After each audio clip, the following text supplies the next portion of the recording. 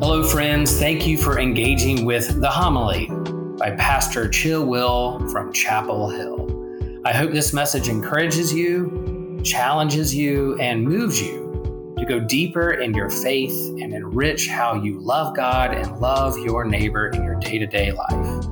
Just a reminder, like the scriptures and gospels themselves, this homily was written for a particular community in a particular context and time in history.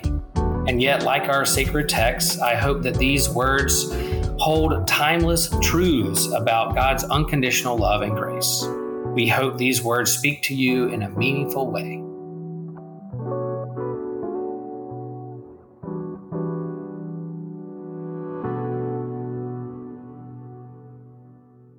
The Holy Gospel according to Mark. John the Baptizer appeared in the wilderness, proclaiming a baptism of repentance for the forgiveness of sins. And people from the whole Judean countryside and all the people of Jerusalem were going out to him and were baptized by him in the river Jordan, confessing their sins. Now John was clothed with camel's hair, with a leather belt around his waist, and he ate locusts and wild honey. He proclaimed, "The one who is more powerful than I is coming after me. I am not worthy to stoop down and untie the thong of his sandals. I baptize you with water, but he will baptize you with the Holy Spirit." In those days, Jesus came from Nazareth of Galilee and was baptized by John in the Jordan. And just as he was coming up out of the water, he saw the heavens torn apart and the Spirit descending like a dove on him. And a voice came from heaven, "You are my Son, the Beloved. With you I am well pleased." The Gospel of the Lord. In the name of the Father, and the Son, and the Holy Spirit. Amen. So I mentioned way back in 2023 during Advent that the Gospel of Matthew is the only gospel that records the story of the visit of the Magi. Yesterday, January 6th, was the feast day and the first day of the season of Epiphany.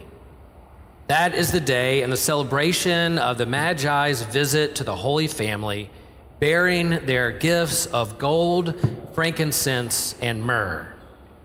If you read the story, you will notice that the text never says that there are 3 wise men, only that there are 3 gifts. Perhaps this is a time when you say, "Wow, I just had an epiphany." There could have been many magi, with many in their entourage traveling to Jerusalem, searching for the Christ. And so no wonder King Herod was nervous and afraid. The story of the Magi's visit in the Gospel of Matthew is one of my favorite stories in all of Scriptures because it contains just about everything that we wrestle with in life. Political intrigue and tension, exploring the stars and the heavens and questions of science and cosmology, religious norms and standards being stretched and challenged.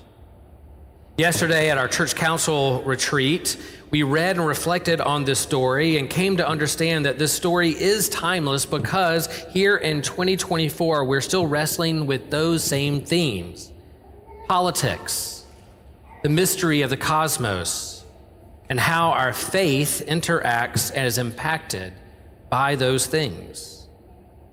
The season of Epiphany begins with a journey, and it opens up for us a new horizon and hopefully an aha moment.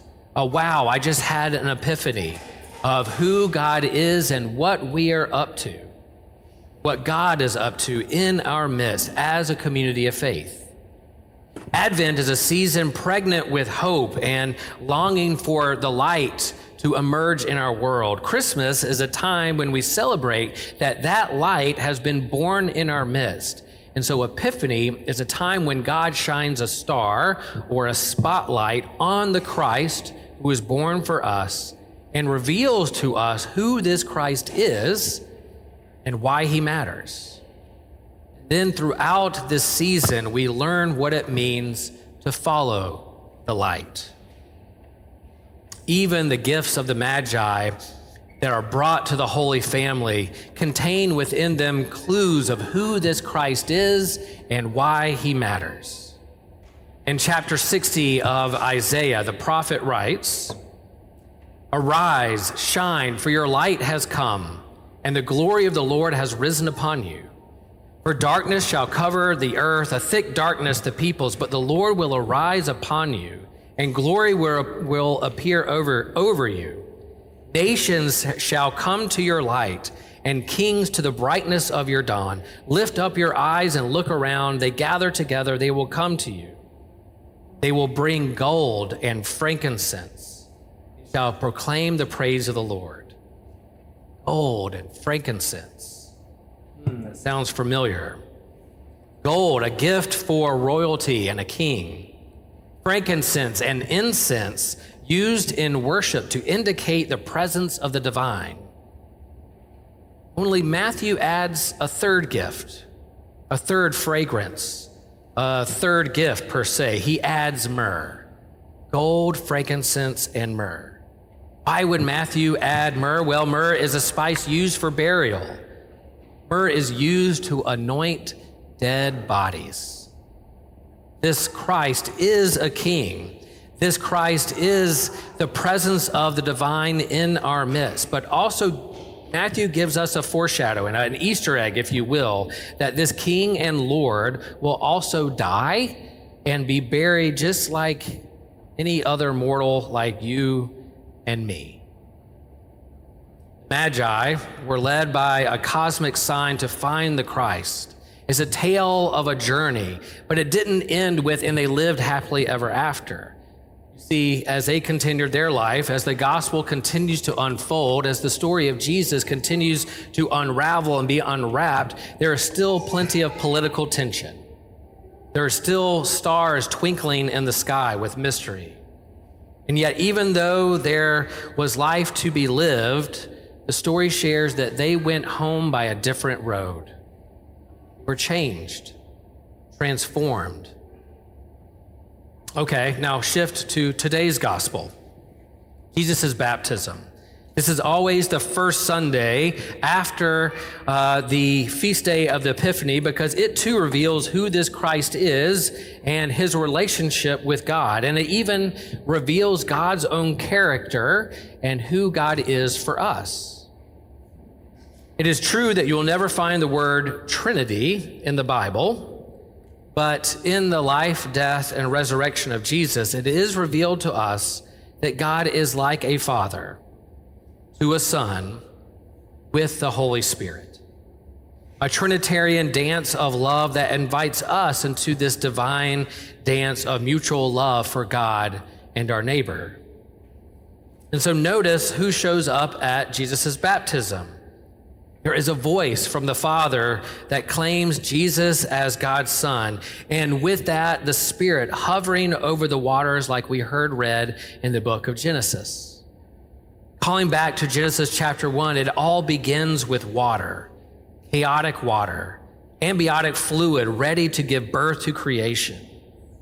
The triune God was there hovering, surfing over the beginning of creation, and there this Trinitarian God shows back up at Jesus' baptism. Here at Jesus' baptism, the mysterious Trinity is back, revealing to us who Jesus is, who we are as the family of God. Again, back in Advent, we heard Isaiah proclaim in chapter 64, or plea with God, "Oh, that you would tear open the heavens and come down." Notice the language and the phrasing that Mark uses in the baptism here with Jesus. The heavens were torn apart. The Spirit of God descended upon him. God fulfilling God's promises. God hearing our prayers and coming near to us, resonating with our longing and our hope for light and a fresh start.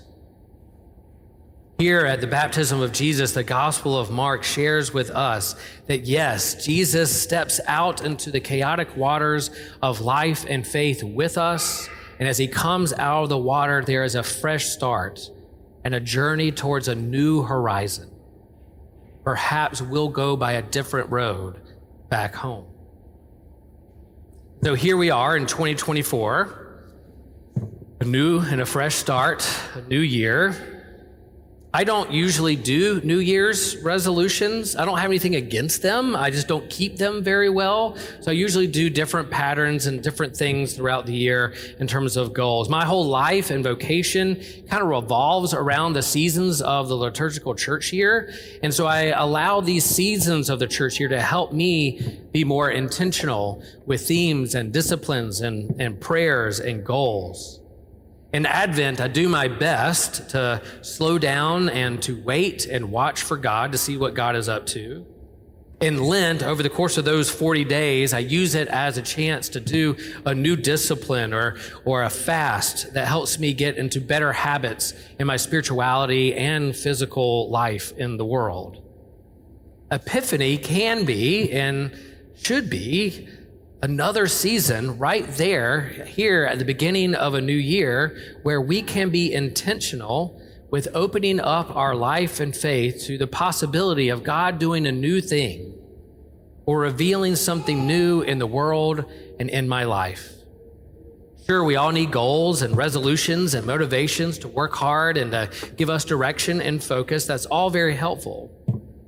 Also, my intention with the season of Epiphany is to also slow down, to wait and to watch, to see what God is up to and how life and faith can often surprise me and us in new and unexpected ways. What is God revealing to me in this new season, in this new year, in this new semester of our lives?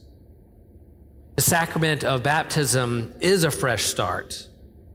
Not necessarily a sacrament of doing, but rather being. Notice that Jesus' baptism happens at the very beginning of the Gospel of Mark. God calls Jesus God's Son before he ever did any miracle or did any works of holiness or achieve anything. He hasn't done anything yet in the Gospel. Yet from the start, God calls him, "You are my Son, the beloved." It's a free gift of grace. So perhaps all of us as people here as we begin this new year as a community of faith, rather than doing more, perhaps this can be a season of being. God claiming us as sons and daughters. Perhaps we can be human beings rather than human doings. As God opens and reveals God's self to us as Father, Son, and Holy Spirit, my hope is that during this season, we can be intentional in our time and in our faith, in our community, to be open to what God has in store for us in this new year. It's a big year for Holy Trinity. We have a big call process to move through. It's an election year, so yeah, there will be the reality of politics. Science continues to explore and reveal to us how our universe works and operates. Are we open and flexible to what that will reveal?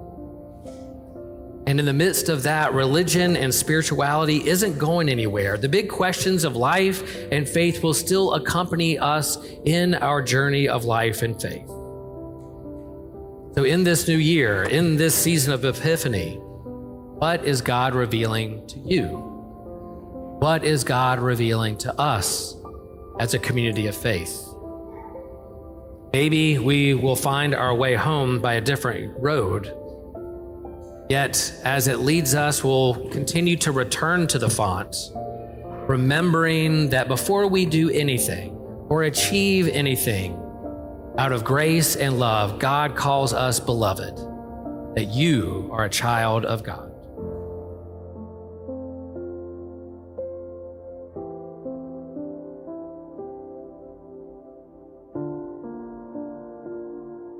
Thank you for listening. If there is anything that stood out for you, or if you have a question, or you just want to have a conversation, you are always free to reach out and contact us. And remember, you are not alone, and that you are loved with a love stronger than death.